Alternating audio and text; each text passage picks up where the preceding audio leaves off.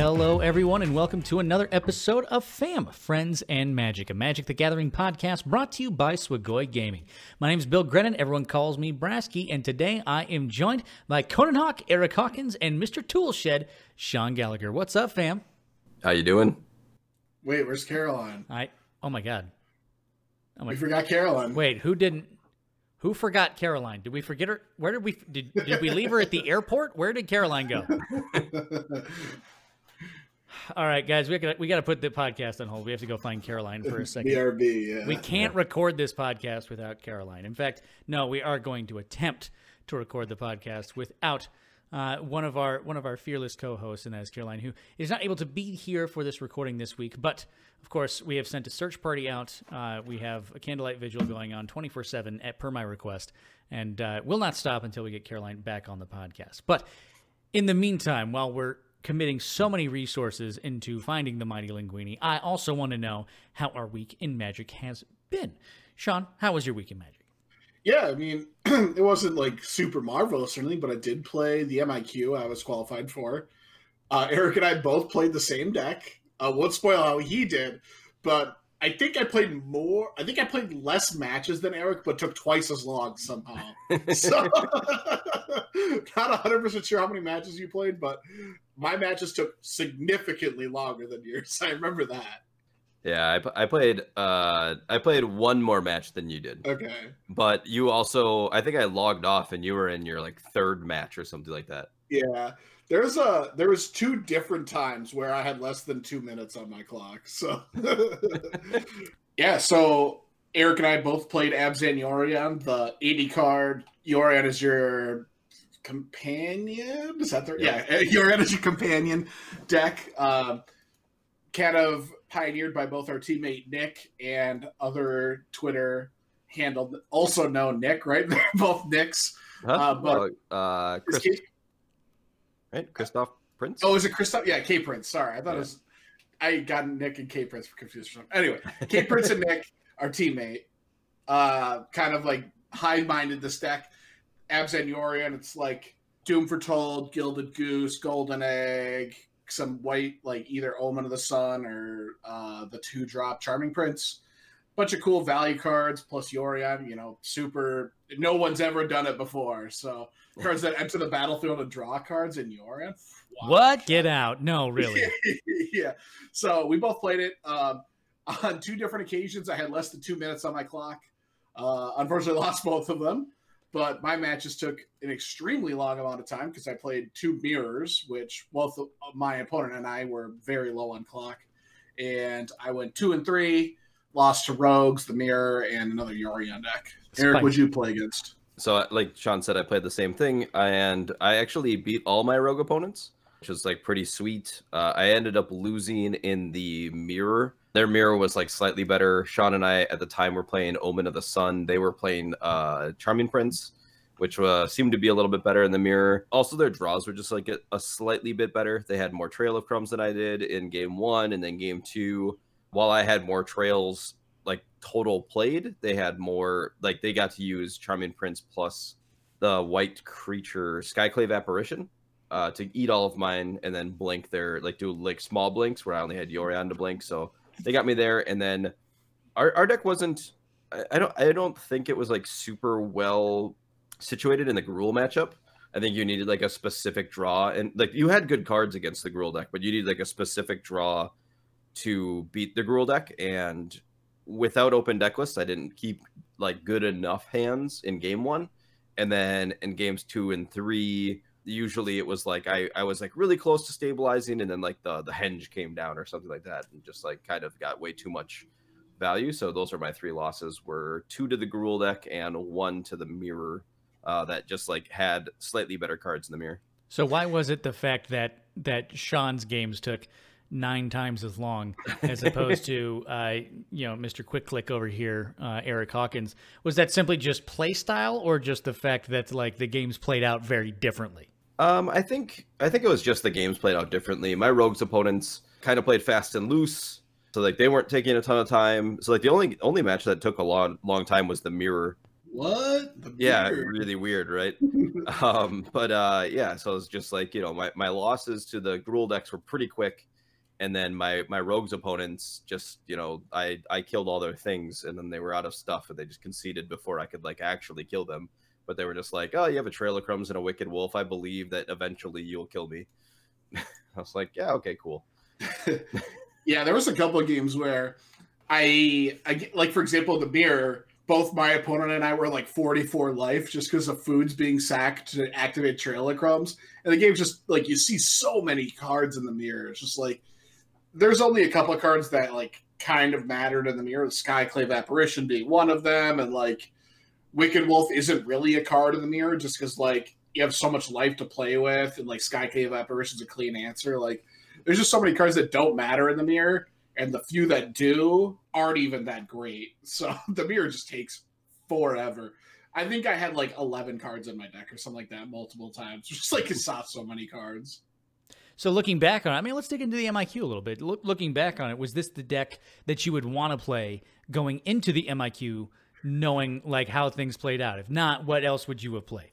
So I think Eric and I were like very hand in hand in this. Literally, like a day or two before the MIQ, we're like on the fence. We're like going back and forth a little bit.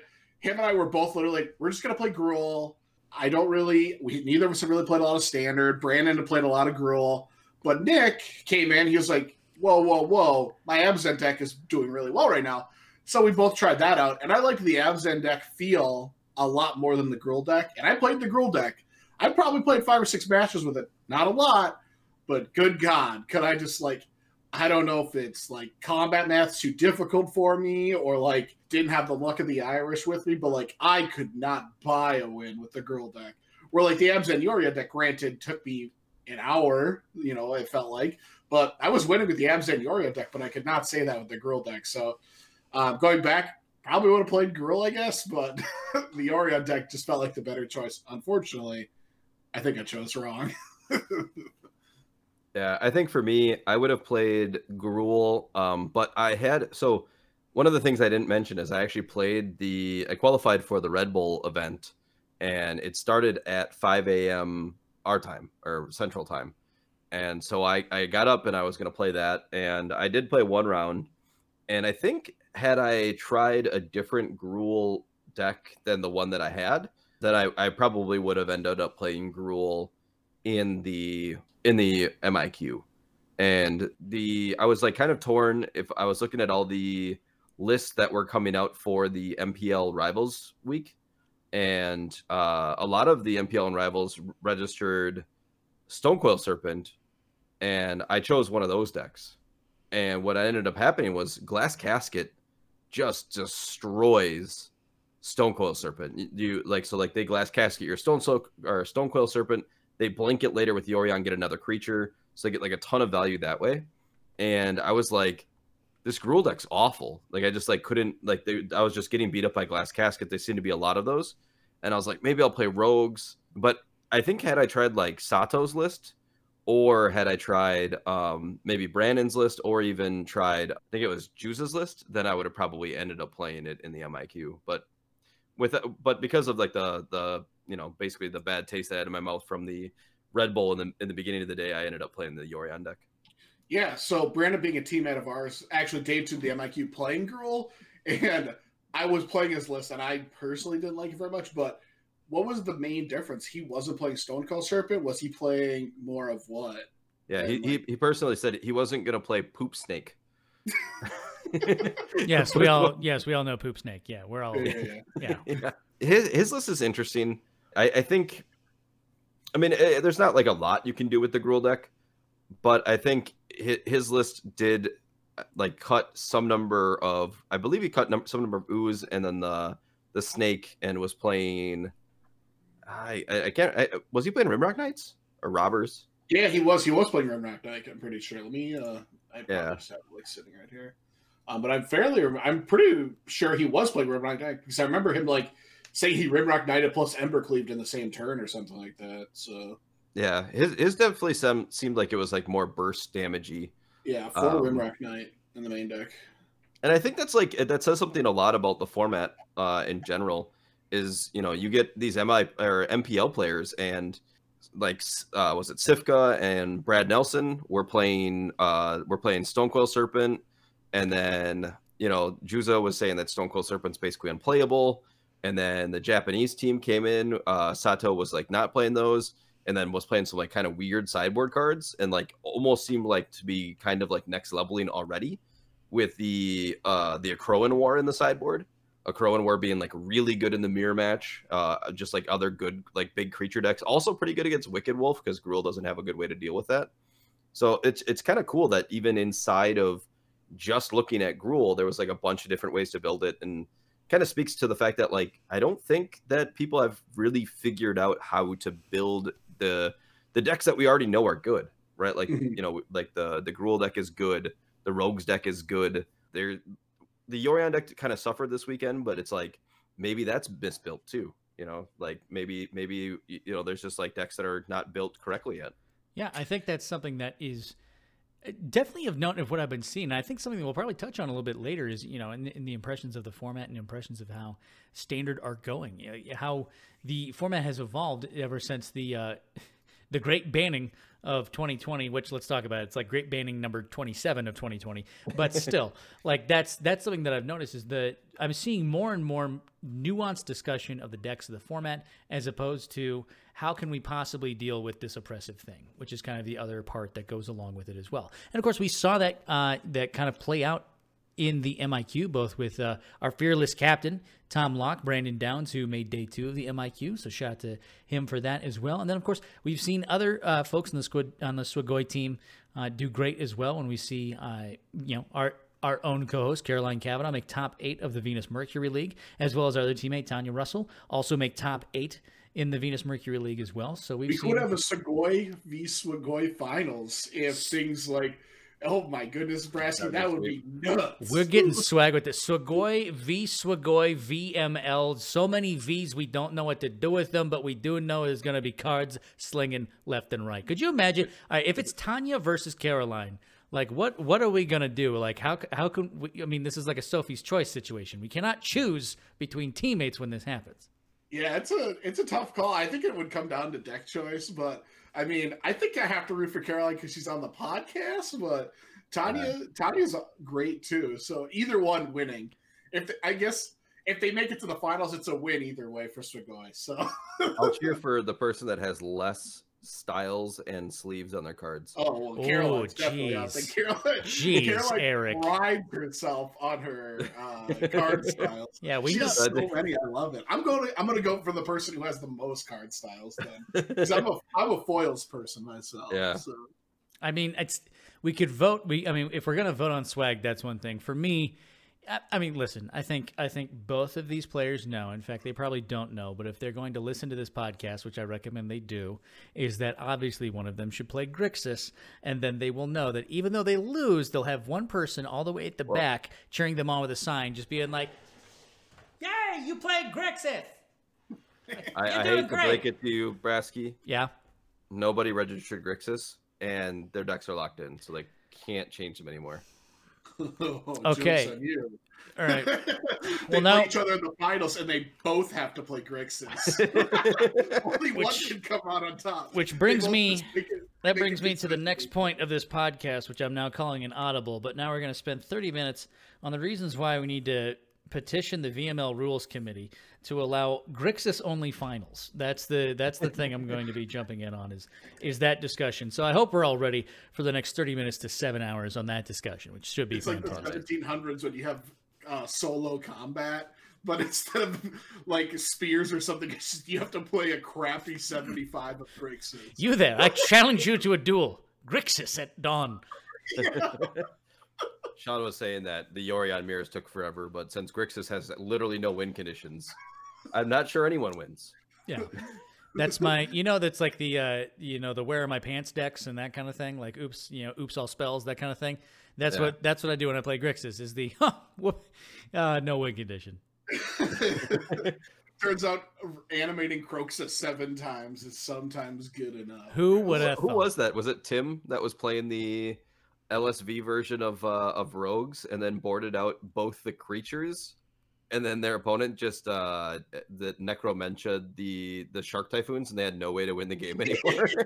I don't remember if it was Tim, but yeah, I remember someone telling us that story. Yeah. The other Typhoons Necromention, yeah. Jeez. Well, hopefully we'll see more and more Grixis no-win condition played in the coming days and weeks as we still keep an eye on all the things that are happening around in the competitive Magic sense, especially in the world of Standard and beyond, which is why we always like to have a little news section to talk about the upcoming events that are happening. And to give us the breakdown of all the upcoming events that you can take a look at and participate in yourself, we're going to shoot it over to Conan Hawk to give us the rundown. Hey, everybody. We have a couple of Channel Fireball events almost on this weekend. One of them is on this weekend. The other one is not. The CFB Clash qualifiers are back. One of them, or this is number 3. This one is timed for Asia Pacific. So it is at actually 7 p.m. Central Time on Friday, which roughly I believe is 9 a.m. in Japan on Saturday.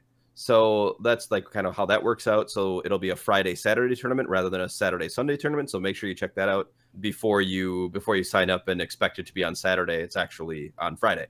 Then on actual Saturday, there's the CFB Pro event. You have to be one of their CFB Pro members, and it plays single limb all the way to top 8. You can win a bunch of store credit on that, and if you beat the person in the finals, then you win even more store credit. On Sunday, this one you can only watch unless you've already qualified, but it is notable anyway. There is a Red Bull Untapped 2020 World Finals, and the format is both historic and standard, so that'd be really cool to watch. And then finally, the big one on Arena is the Arena Open, where you can win up to $2,000, and that's kind of what we've been talking about a little bit for this weekend, or we will be talking about a little bit for this weekend. A couple of quick changes. The last one was Saturday was only best of 1.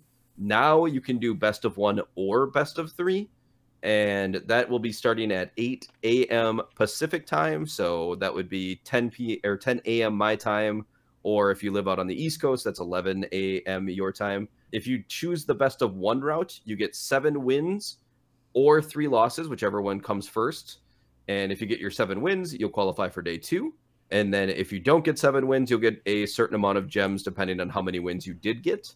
And then if you choose the best of 3 route, you have to go 4-0 in order to qualify for day 2. Or if you do not go 4-0, say you go 3-1, you actually get 5,000 gems, which I believe is more than an entry fee. I believe the entry fee is, yep, it says it right here, 4,000 gems or 20,000 gold. So if you go 3-1, you can run it back, and you have a couple or 1,000 extra gems as well. So it's kind of like a little give and take, whichever you would like better, which one you feel more confident in. I know me personally, I'll be trying for the best of 3, but I know a lot of people are doing the best of 1. And then if you make day 2, then that'll be on Sunday, November 1st. And that starts at 8 a.m. my time, 6 a.m. Pacific, or 9 a.m. on the East Coast.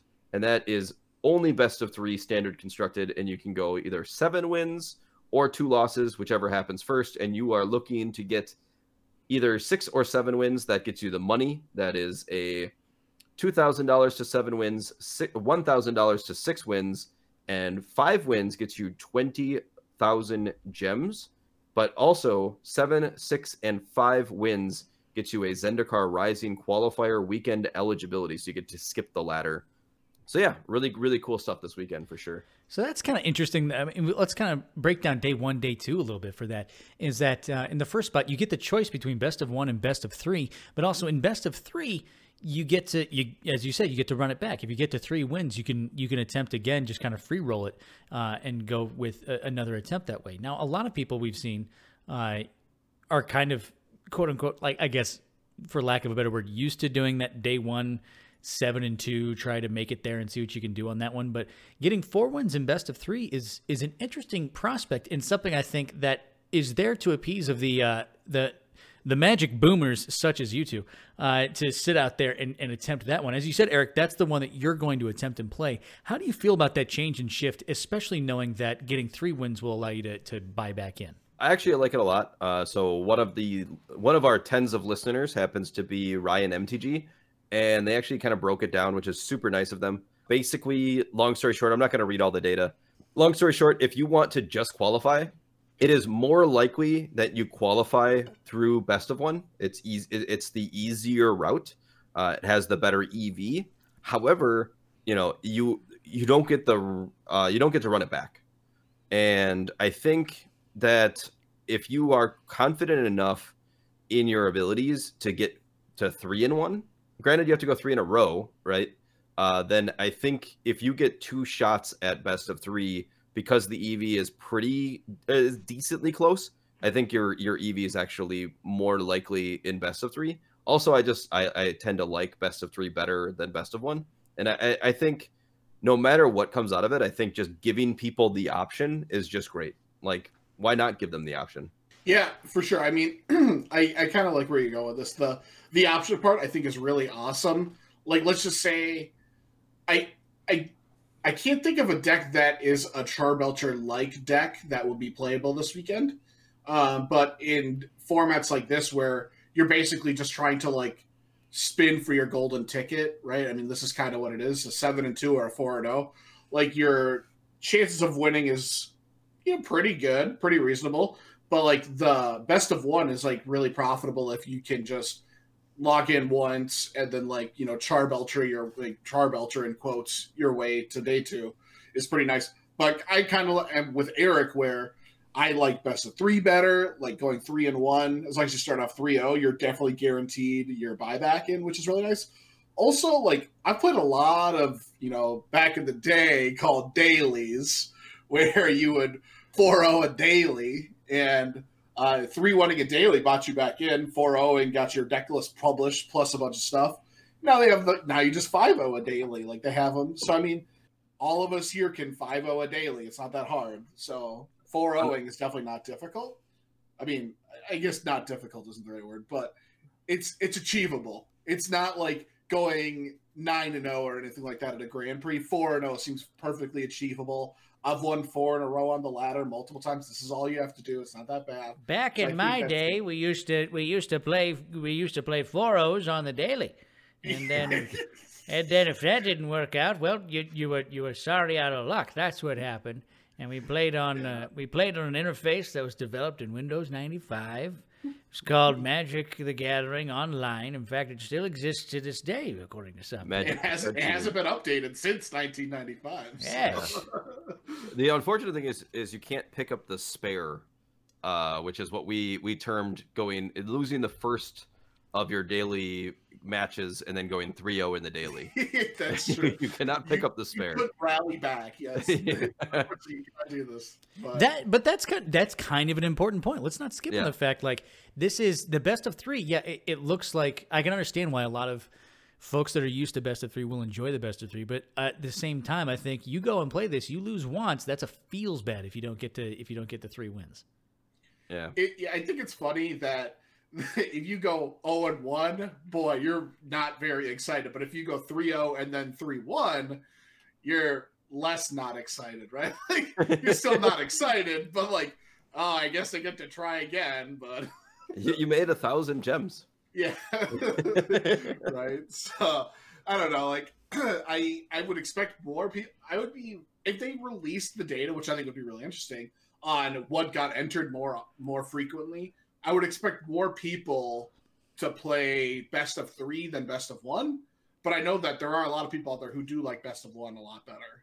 See, I would think I would even split that differently. I would say I think more people are going to play best of 1. Really? But I think I think there will be more qualifications out of best of 3. I think that they talked about the reasoning behind best of 1 on Saturdays before was that they have more best of 1 players overall on MTG Arena. Mm-hmm. And I think that this is just like the best of 3 option is a nod to the older player, the people that came from tournament events and stuff like that. And I think the reason that they did it before wasn't just because that there was more best of 1 players, but I think the best of 1 players might actually avoid a tournament scene. But now that they give them the option to do the best of 1, that they might actually jump into the tournament. It's kind of interesting. That would be really cool to see the numbers. I don't know who's right on is it best of 3 or best of 1, but I would definitely like to know. Yeah, I mean, especially with you being forced, I guess it's best of 3 on day 2, or you don't get to choose on day 2. Yeah. Yeah, so I would think in my mind, if I was coming into this tournament cold and I had to play best of 3 on day 2, I would also want to play best of 3 on day 1 because I'm probably just going to play the same deck on both days just because like it's closed deck list, it doesn't really matter. So I mean that's how I would look at it, but I mean maybe there's people who don't see it that way. Yeah, we'll see one way or another what that's going to be like and when that happens. And of course, you know, when we get to that point to see what decks people are playing and whether or not folks are jumping into best of 1 or best of 3, the one thing we do know is that we're going to be at least continuing to unpack the standard format, which ever since we've had a big swath of bannings that includes a little thing called Omnath that is now no longer in the standard format. We've kind of seen a renewed standard in a lot of ways, and whether or not that is for the better, whether or not it's for the worse, whether or not it's just for the different, there's a lot of opinions that kind of go along with where standard is at right now, how people feel about it, and whether or not they want to play it. And so I will say this, the discussion that I've seen happen on this podcast for this episode is a lot more intensive than it has been for the last 3 episodes, where it was, yep, well, it's this and what beats this. Now there's a little bit more nuance to at least like, well, we think we know what the best deck is, but we don't know what the build of the best deck is or any of that kind of stuff. And so that's what we want to unpack for kind of this other topic we want to discuss is just our impressions of standard as it stands now, especially now that we've had an opportunity to dig our toes into the competitive side of the format this past weekend and going into this weekend.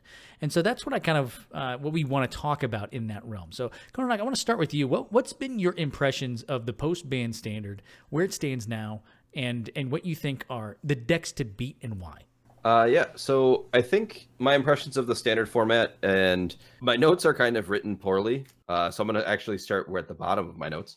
Interaction. I think that is the biggest thing that has changed in the format, and I think that is the best part of the new standard format. So the format before, you look at a card, something like Murderous Rider, and that card was kind of laughably bad because of just how the format was going. Everybody was just trying to get to their, very large ramp spell and cast it, and then pinpoint removal was just really, really poor after that happened, right? Even Murderous Rider killing something like a Lotus Cobra didn't really matter. They probably already got value out of it. And so I think that because you're starting to see this interaction mattering, you're going to see a lot of different decks kind of like ebb and flow on how good they are. For instance, like right now, I think that we're looking at a format of like Rogues. We're looking at a format of Gruul. Those are like the top 2 decks of the format. And everything's going to kind of be based around that.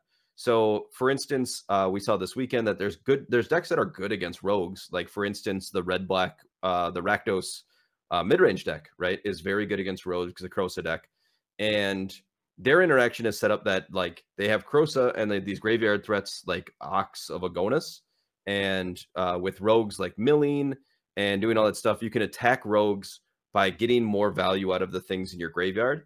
And that's like one form of interaction, right? They also have like very good spells to kill the rogue creatures. And then now you have this Gruul that come in, and we might actually see like something like Black-Green Adventures come back, because Black-Green Adventures has a lot of good removal for the Gruul creatures, and they can play like a pretty good version of like a control deck or like a rock deck.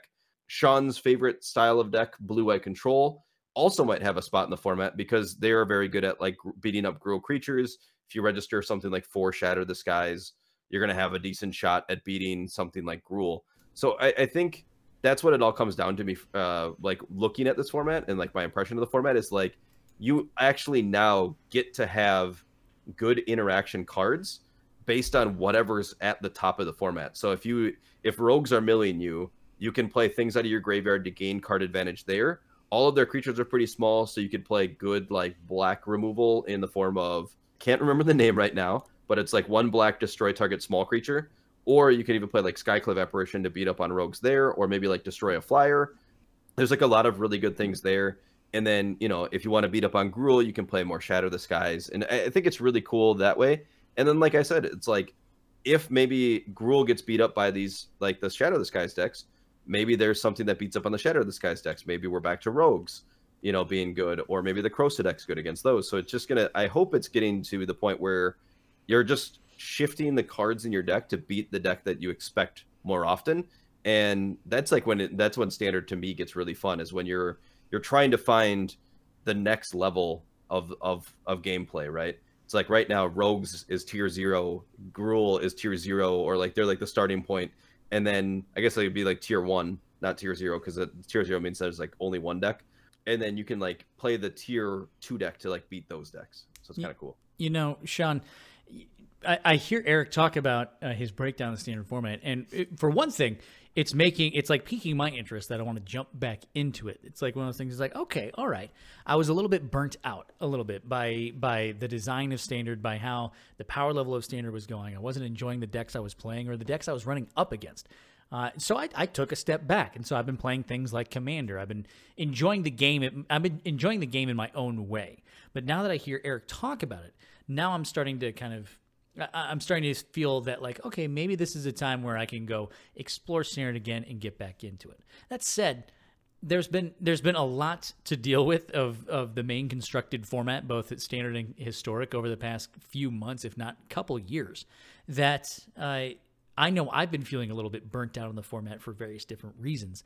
And I want to get your input, because like you participated in the MIQ this past weekend, and you know did all right with it, but at the same time, how are you feeling about the standard format, even in a post-ban world? Yeah, I mean, kind of. I know I've been, bringing it up the last couple of weeks. I haven't really been playing a lot of Magic, but this last week I spent some time playing some Magic, and honestly, this is the best Magic's felt for me in a while. Granted, this isn't like when I envisioned Magic. This isn't what I'm super excited about, but this is the best it's felt to me in a while. Kind of going off what Eric said, when a deck like Gruul or Mono Red is near the top of the format, which I think we have right now. We have there's a couple decks, Rogues, but statistically, didn't Gruul do the best over the weekend, right? Yes. Mm-hmm. Okay. So when a deck like Gruul or Mono Red is the best deck in a format, it makes me feel like it's not a solved format yet. Those decks are usually taking advantage of people misbuilding their decks, which Eric and I already admitted we did with our Abzan Yorion deck. I think in the example I have, there is almost no reason to play Omen of the Sun over Charming Prince.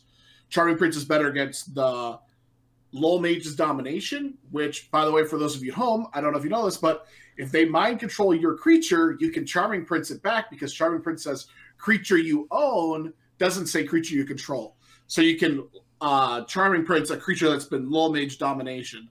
So while it never came up with me, I know it has come up for other people on our team. So already we're talking about misbuilding there. So in that small sample size, I think it makes me feel like the format just isn't solved yet. Eric touched on Rogues possibly being the best deck. The Rogues deck, we've seen so many variations. We've seen Shark Typhoons, no Shark Typhoons, more counter magic, more creatures. There's all kinds of different varieties of these Rogue decks. Some are control decks, some are aggro decks. Everything's all over the map, so I think this is a really cool time for experimenting to find out what is actually the best deck, and that makes me excited. Like, maybe in 2 weeks, the format does start to settle down, and like Eric said, maybe Blue-White's the best. Granted, I'm not really big on control decks recently, but maybe I'll give it a shot. But right now, Standard, I think, is the best it's been in a while, which is like kind of weird to say just because like we needed to go through, 3 waves of bannings to get there. But as much crap as we give Wizards, like, they're doing their best job. Like, this is what they want, and I think this is a fairly healthy Standard at this point. We saw multiple decks being represented. Granted, like, Rogues was the most popular deck over the weekend, right? Yeah. Like, deck-wise. So I think it's getting played more often just because it has a alternate win condition of just randomly milling your opponent out sometimes, and also being a control deck where a lot of players lean towards control decks just because you have more agency in your game. But I think the format is not quite solved yet. People need to figure out what their decks need to look like, and once we do that, Standard is going to be super awesome. Maybe it's another week or two. Maybe it's solved by the MIQ or the Arena Open this weekend. Maybe Thursday, like someone comes out with, the busted deck or something. I don't know, but I think it's a really awesome opportunity to be playing Standard right now, and actually I'll be playing a little bit of Standard in the next few days at least before the Arena Open. Hopefully I get to play it. I mean, there's a possibility I have to work on Saturday, unfortunately, but yeah, I'm not very excited about that. We'll see, but I do want to play on the Saturday if possible. Yeah, I was going to say, so one of the things that changed, I should have brought this up too, is that like for the longest time, we didn't have the archetypes being represented very well, right? We had Omnath and Uro, and if you were the aggro deck, if you were the mono red deck, how are you supposed to beat cards like that, right? The downside of ramp has always been that while you're ramping, the aggro decks are killing you, and they will kill you more often than not, right? But then when you had Uro and when you had Omnath, the aggro decks just couldn't deal enough damage. And now that they're gone, we actually get to see all of the archetypes doing what they're supposed to be doing, right? If you are just the traditional, like there's the Temur ramp deck that showed up to the MPL rival split, it's like those decks were dying to the Gruul decks, right? Just like they're supposed to. They were dying to the Tempo Rogue deck, just like they're supposed to. But the Temur ramp deck was beating up on like the slower other mid-range decks because the other mid-range decks weren't killing them, and they got to do their huge Ugins or Temur ultimatums and stuff like that. So like, I think it's been a very long time, and this is kind of going to, you know, you're saying like Magic's been in the best spot it's been in a long time. It's because all the archetypes actually get to show off. This is what I'm good at. You know, if I'm coming in and everyone's playing Temur ramp and I show up with mono red, I'm gonna just annihilate everyone. Mm-hmm. And you know, similarly, if the Temur ramp person comes in and everyone's playing Wicked Wolf, the Temur ramp player is going to annihilate everyone. Mm-hmm. And I think that's really, really cool. And I think that's just going to be the challenge this weekend is what deck is going to be the deck to choose to beat up what people bring. Is this something that you think from a design philosophy standpoint has been, for lack of a better word, missing in the philosophy, is the fact that so many archetypes need a way to assert their identity and who they are, as opposed to having one or two big, splashy, flashy cards that do amazing stuff, but that amazing stuff kind of detracts from what the rest of the archetypes can do. That statement right there, Brasky, is why Magic has been so medium since War of the Spark. All right. Granted, War of the Spark wasn't the evil villain everyone paints it out to be. Granted, Narset Teferi, like, pretty egregious, but Uro being printed in Throne of Eldraine, Omnath being printed in Zendikar Rising, start to blur the lines of what these creatures should be doing. They've banned creatures in the past, Rogue Refiner, that came into play, gained 3 life, drew a card, and then also made 3 energy. They banned it once before. Why would they think it's not going to get banned a second time? I don't know. This would also put a land into play. So, like, when cards start to blur the lines, which is what a good example of what you just said, this is where decks like Mono Red start to become irrelevant. When I start at 20 life, your Lightning Strike means a lot more. But when I start the game at 29 life, Lightning Strike means a whole lot less against me, right? So the random creatures just gaining the absurd amounts of life, drawing me cards, making Mana Flood not becoming an issue. Like, the game of Magic starts to lose its sense of direction, I feel like, where, like, years ago, they never really... I felt like they didn't have this issue until they started trying to push the boundaries. We've harped on it over and over again. Uro being the first one, but cards that just give you so much agency so far into the game are what is not great for Magic, and we're seeing that with Uro, Omnath, and who knows what's next. Yeah. One of the things I was going to bring up is that, like, that is one of my concerns in this format is that outside of, like, the Rogues deck, the Rogues deck doesn't really have, like, a... Like, if I asked you what was the bet, like, what is the Rogues deck's game plan, right? There's multiples, right? You want to mill your opponent, you want to deal combat damage, and you want to, like, control the game, right? There's a bunch of things that the Rogue deck is doing. But if I ask you what is the Gruul deck doing, it's getting to a point of either playing Cleave or Henge, right? That is really what it's doing. Yeah, it's attacking you, it's trying to kill you, but how do they really finish off the game? And then same with the Yorion decks. Like what are the Yorion decks really trying to do? And it's like, well, it's in the name, right? It's just trying to cast Yorion. It's setting up a lot of stuff to, like, get a huge Yorion turn and just like shut the game out completely, right? And that is my concern for the format, is that if those decks don't have those cards, like if they don't have Cleave, they don't have Henge, really what are they doing? And that might be a problem, but it might also not be a problem. It might be a problem in the fact that, like, if you're going to play an aggro deck, you might have to have Cleave in your deck. If you're going to play green, you might have to have Henge in your deck, right? if you want to play mid range, you might have to have Yorion in your deck, right? Like you might have to just start with those cards, and I think that might make the format a little stale to some players after a little while. And my hope is that with like I mean, we are in the smallest part of standard, right? Like this is the least amount of sets that will be in standard, and maybe it's just that we need Cleave or Henge or Yorion until more cards come in. But like for right now, I mean, that's a small complaint for right now, and more of a worry for later. If we get another set or maybe 2 more sets, and you're still like, well, if you're an aggro deck, you have to play Cleave, there might be an issue, right? Like maybe then you need to like start looking at the cards you're printing and being like, maybe we should make a good aggressive creature at cheap cost, because what happens when Henge or Cleave leaves? Okay, so I'm following your statement, Eric. I promise you I am. I wonder if this issue is being exacerbated by just the sheer amount of Magic we're getting, right? Let's look at Magic 3 years ago.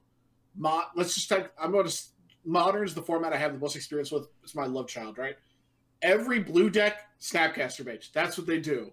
Every red deck, Lightning Bolt. That's what they do. Green deck's Tarmogoyf, right? Like, I think it's tough because, like, all of these archetypes have to have these color cards, but, like, maybe it just shouldn't be that way in standard. I don't know. Well, I mean, I think the difference here is that, like, yes, every red deck has Lightning Bolt in Modern, but it's not what they're going towards. Sure. Right? Like, Jund uses Lightning Bolt as a removal spell. Burn uses Lightning Bolt as a burn spell, right? Like, it uses, like, different things, but it's not like the game is going towards, like, I need to find Lightning Bolt to win the game, or I need to find Snapcaster to win the game. They're just tools, right? They're very good tools. Sure. Okay. It would be more like if every blue deck, maybe that's a bad one. Like, yeah, like every blue deck, say it's like every blue deck needs Jace the Mind Sculptor to win the game. Okay, sure. Right? And it's like, well, so I'm playing a blue deck. I have to have Jace the Mind Sculptor. It's my win condition. Now let's put things around it. That's kind of what I mean with like Yorion, right? Is like, if you need mid-range, like we have green-white mid-range, which is Yorion. We have Abzan mid-range, which is Yorion. We have Esper mid-range, which is Yorion. We have blue-white mid-range, which is Yorion.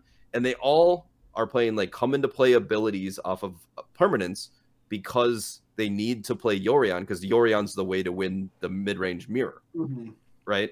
And like, it would be different if it was like to say, like, if you're going to play white, you should play Glass Casket, right?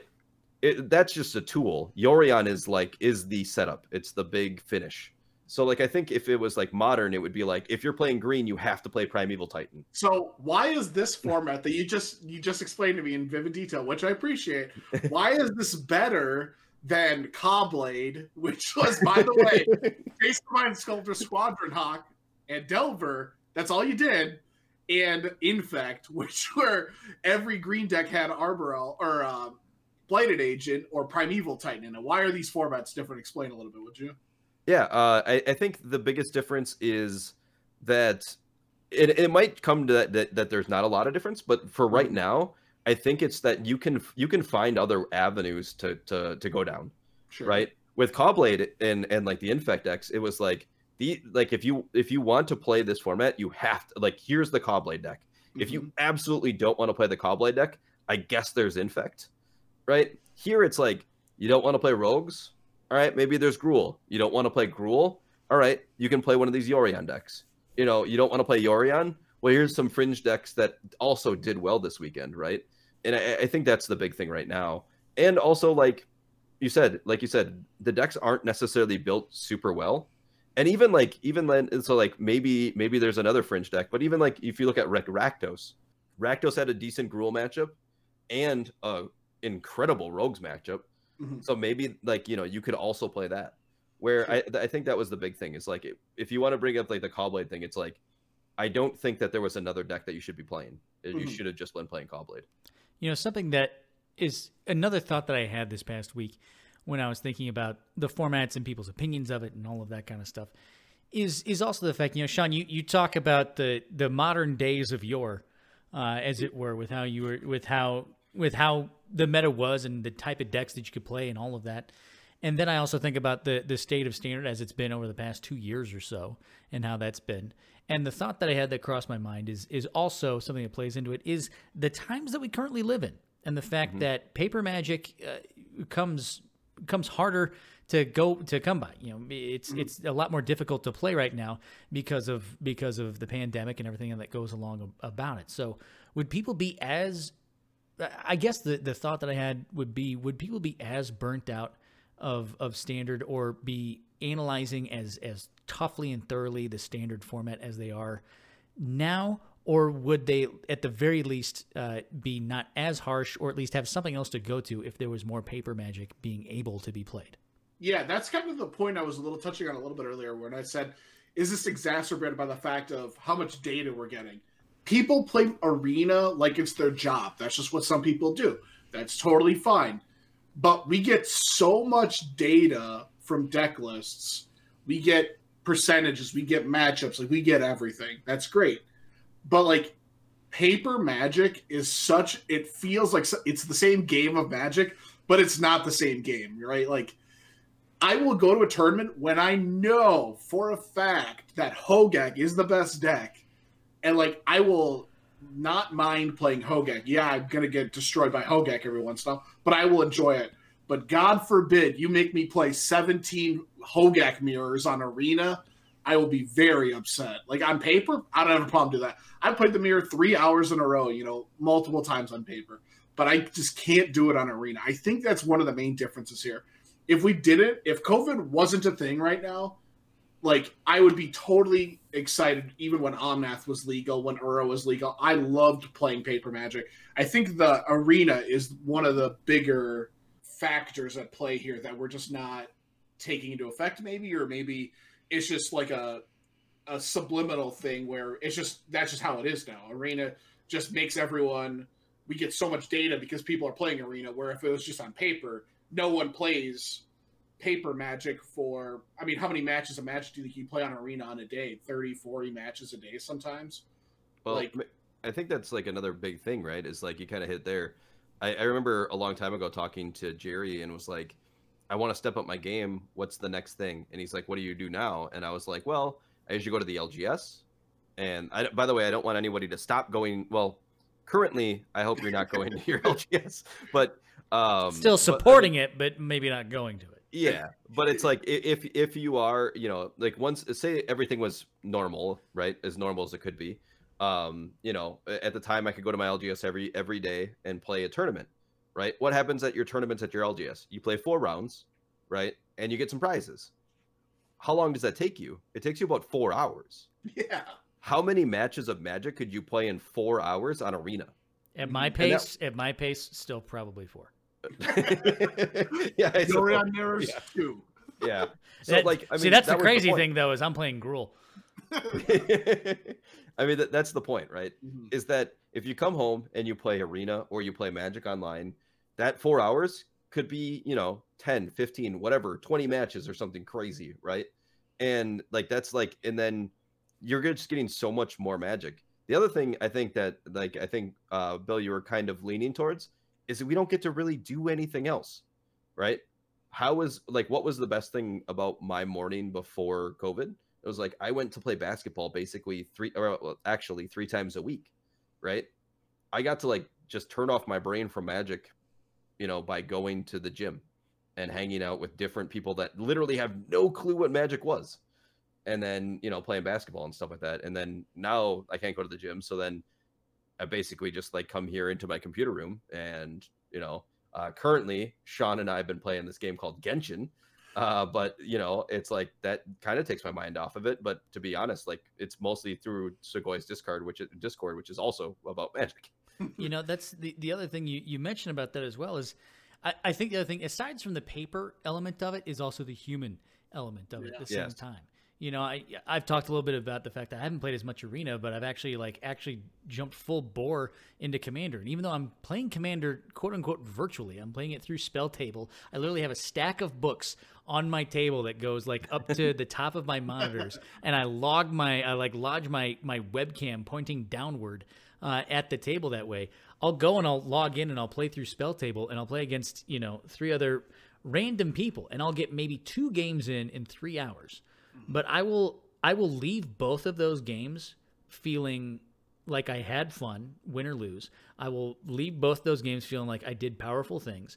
I will leave not tilted in any way, shape, or form. Whereas I could log into Arena, play one game, and through be it user interface or whatever it is or anything else, or the fact that I can't really interact with my opponent, by the end of it, I could sit there and be like, well, that sucked. I don't want to play this anymore, and just log straight out, right? Because it's a video game, and that's what we do. We get salt. We salt quit. I don't get that playing in person, even if it's virtually. That's kind of that's a weird thing about it, and that's something that I want back in the game in a lot of different ways. And I think that's one of the reasons why I haven't opened up the Arena client as much as I usually do. Yeah, I definitely think you do need some hangs, right? Like you have to, like, luckily for us, we have like the Sugoi Discord, which is actually open to the public now. So like you can definitely join the Sugoi Discord, but you can't definitely not a plug. Yeah. No, we need total. That's a total plug. Total plugs for the Sugoi Discord. So yeah, you can hang out with me and Sean playing Genshin Impact. We usually do that, midday or so. But the other thing is like, if you don't have people to hang out with, it does get kind of lonely, right? We talked about like when I won my Mythic Invitational qualifier, right? It was like me sitting in a room, and it was like at the end of it, I was like, yay! But if that was a Grand Prix, like I actually when I top 8'd Denver. Right, we like a lot of the Sugoi team was there. It was awesome, right? Yeah, we got to literally watched you do it. It was awesome. Yeah, we got to cheer, we got to hang out, we got to like high five, got our pictures taken. Like it was sweet, right? And like that was like a world of difference. And and even if it's not like something as incredible as that, being able to commiserate with your friends when they're doing bad at a Grand Prix, even. As much as I hate bad beat stories, and I think they're terrible, at least being able to talk to your friends after a while. If I could get an in-person bad beat story right now, that'd be nice. I am a huge, I don't know, advocate of telling your friend that it's like, dude, bad beat stories only bring people down. Yeah. Only brings the mood down. Yeah. I know that there was only one card left in their deck that could kill you, and they see that I will listen to it all the time, as long as the person who's telling the bad beat story is like stuff happens kind of thing. It's like, all right, let me tell you what happened. Yeah. One deck, one card off the top of the deck, and it beats me. How nuts is that? And you'd be like, that's so nuts. And be like, I know, I was so unlucky, as opposed to being like, that person didn't deserve to win. I should be in top 8. I played perfectly every turn of the game. I mean, if luck wasn't involved, right? I'd win every time. Because say y'all are winning, right? Both of you are winning. I come in and I'm like, my bad beat is so bad. Da, da, da. It's like I just like brought your mood down. You go to your next match and you're like, man, Eric had a terrible story and it made me feel bad. And like instead of going in your next match going like, all right, I'm crushing, I'm doing great, I feel great, it's like state of mind is pretty big. Yeah, for sure. It's funny because we literally talked about this in our Discord today. Or it's like someone mentioned how much they miss hanging out with people. I was like, boy, I can't wait for our next Sugoi hang at a GP. Like that's like the year 2022 when Grand Prix come back or something. I don't know. That's what I'm looking forward to as well. The new young adult novel by Conan Hawk Eric Hawkins, which is entitled Eric and the Terrible, Horrible, No Good, Feels Bad Salt Player. That's what it's going to be on that one. And I know that like that's the thing I think we miss the most about this is having that kind of in-person human interaction. But when we can't have that, we still have great discussion. We can have great discussion about whatever formats you're playing, about the game itself, and that's what you're always going to find here at Friends in Magic, which is why we hope that you, the listener, will go ahead and whatever podcast medium you are listening to us on, you're going to give us a favorite, give us a like, leave us a review if you'd like to, whether it's just 5 stars, because of course this is a 5-star podcast, but whether or not you want to leave us an actual verbal review as well, we always really appreciate that. You can learn more about our team, Swagoi, at swagoi.com, swagoi.com. You can also follow us on Twitter at Swagoi Gaming. You can learn about all of our different esports teams, which includes Valorant, Hearthstone, and Magic the Gathering. And who knows, maybe there's more things in the future, like perhaps, I don't know, Genshin Impact, Minecraft. Who knows where the world takes us after that, right? But the one thing I do want to know is what you're going to be doing to get better at the game this week and where people can find you doing it. Sean, let's start with you. Yeah, I mean, you can find me on Twitter / Mr. Total Shit. Question mark, that kind of thing. You are, I would say, just at something. Let's go with that. Boy, you have been out of the game for a while. I forget how Twitter works. I know twitch.tv / Mr. Toolshed, and then Twitter must be at Mr. Toolshed. And now you can join our Discord. I guess you would need to ask one of us for a link, I think. But yeah, hit him up on at Mr. Tool Shed. Anything else? Of course, if you want access to the Discord as well, you can always find it on our website. But always, you can find us on our Twitter at Swagoa Gaming as well. But Sean, when people are finding you at twitch.tv / Mr. Toolshed or at Mr. Toolshed, what else are you going to be doing to get better at the game? This week, I have the MIQ, or gosh, not an MIQ. And sit this one out. You're done. Yeah, really. These 9 o'clock bedtimes really tough on me, apparently. The Arena Open this weekend, I will be talking to our teammates, Eric, Caroline, Nick, everyone else, about what decks to play this weekend. Trying to get some reps in. Good God, I would really like to do well this weekend. Hopefully I get to play. If not, I'll be sad and waking up at 5 a.m. going to work. So hopefully getting to play that, and I'm going to try to get as many reps in as I can before Saturday. And Conan Hawk, how about you? Yeah, you can find me on Twitter at Conan Hawk. You can also find me Monday through Friday on twitch.tv / Conan Hawk. While I'm there, I'll be grinding to the top of ladder. So last week I put out a Twitter post that basically said I'm taking a break from Magic, and what I discovered during my break was that I need goals, and I need lofty goals. I'm a person that needs to chase rabbits, whether or not those rabbits are attainable. So what my goal is going to be is to hit number 1 on ladder, and as often as possible. I know that's not doable in the next 3 days, but I will be chasing that. And what that also does is set me up nicely for testing for this weekend. Like we talked about, the Arena Open is this weekend, so hopefully on my run I'll find a deck that I can believe in and bring it for the Arena Open. So check me out there. I'm looking forward to your political ads for whatever deck that you land on. That's just like, Gruul Aggro, a deck to believe in. Yeah, that's what it's going to be. Believe in the cleave. But perhaps what you should do is pick a Jeskai deck, because that way it's red, white, and blue, and that's way it's patriotic that way. So it's just Jeskai control, a deck to believe in. Boros, because I don't know, Japan's great. I don't know how to I don't know how to word that. Yeah, we'll work on the marketing play for that one. That's what we'll do. Well, whatever it is that you are going to be doing in the world of Magic, or however you are consuming the content of Magic the Gathering, we always want to hear from you at Swagoa Gaming, on Twitter at Swagoa Gaming, or on our website, swagoi.com. Of course, you can find me on Twitter and Twitch at Brasky1142, or at twitch.tv / Brasky1142. You can always find me doing some fun, different things on the Twitters. Occasionally, I'm going to get back onto the Twitch. I'm actually planning at some point to do a kind of Friends Spell Table Commander game, but broadcast it on Twitch for some fun stuff. There might be some fun shenanigans to be had that way. Maybe as well. A podcast pod of Commander. Get out of here! Look at that. I'd have to get a Commander deck. Yeah.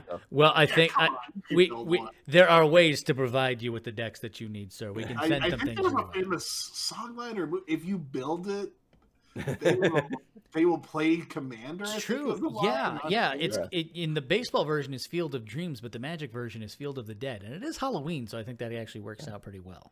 Oh, we should also let people know that although she is not here, you can catch the Mighty Linguini on Twitter at Mighty Linguini, Instagram at The Mighty Linguini, and twitch.tv / The Mighty Linguini. She always streams on Wednesdays, and always has a Magic guest, but doesn't always play Magic. There's the Swagoy-tober that she is doing, which is almost over, but hopefully this podcast is up before Halloween, and I think the idea was to have a bunch of us on. Yeah, I think we're going to try to. Right now, the plan is Among Us, but who knows? Maybe we end up with more than 10 people. So we'll see. We'll see how it goes. And you can bet that even though Swagoytober might be ending, there's still going to be plenty of other events that might happen over the next month or so that involve some Swagoy people as well, whether it's not for charity or other things as well. We'll keep you posted of what those might be. And the only way you're going to know more information is, of course, to stay tuned to this podcast, which, of course, is Friends of Magic. And you're our friends for listening to us. And we are always appreciative of having you here. So we'll see you next week. Bye, y'all. bye.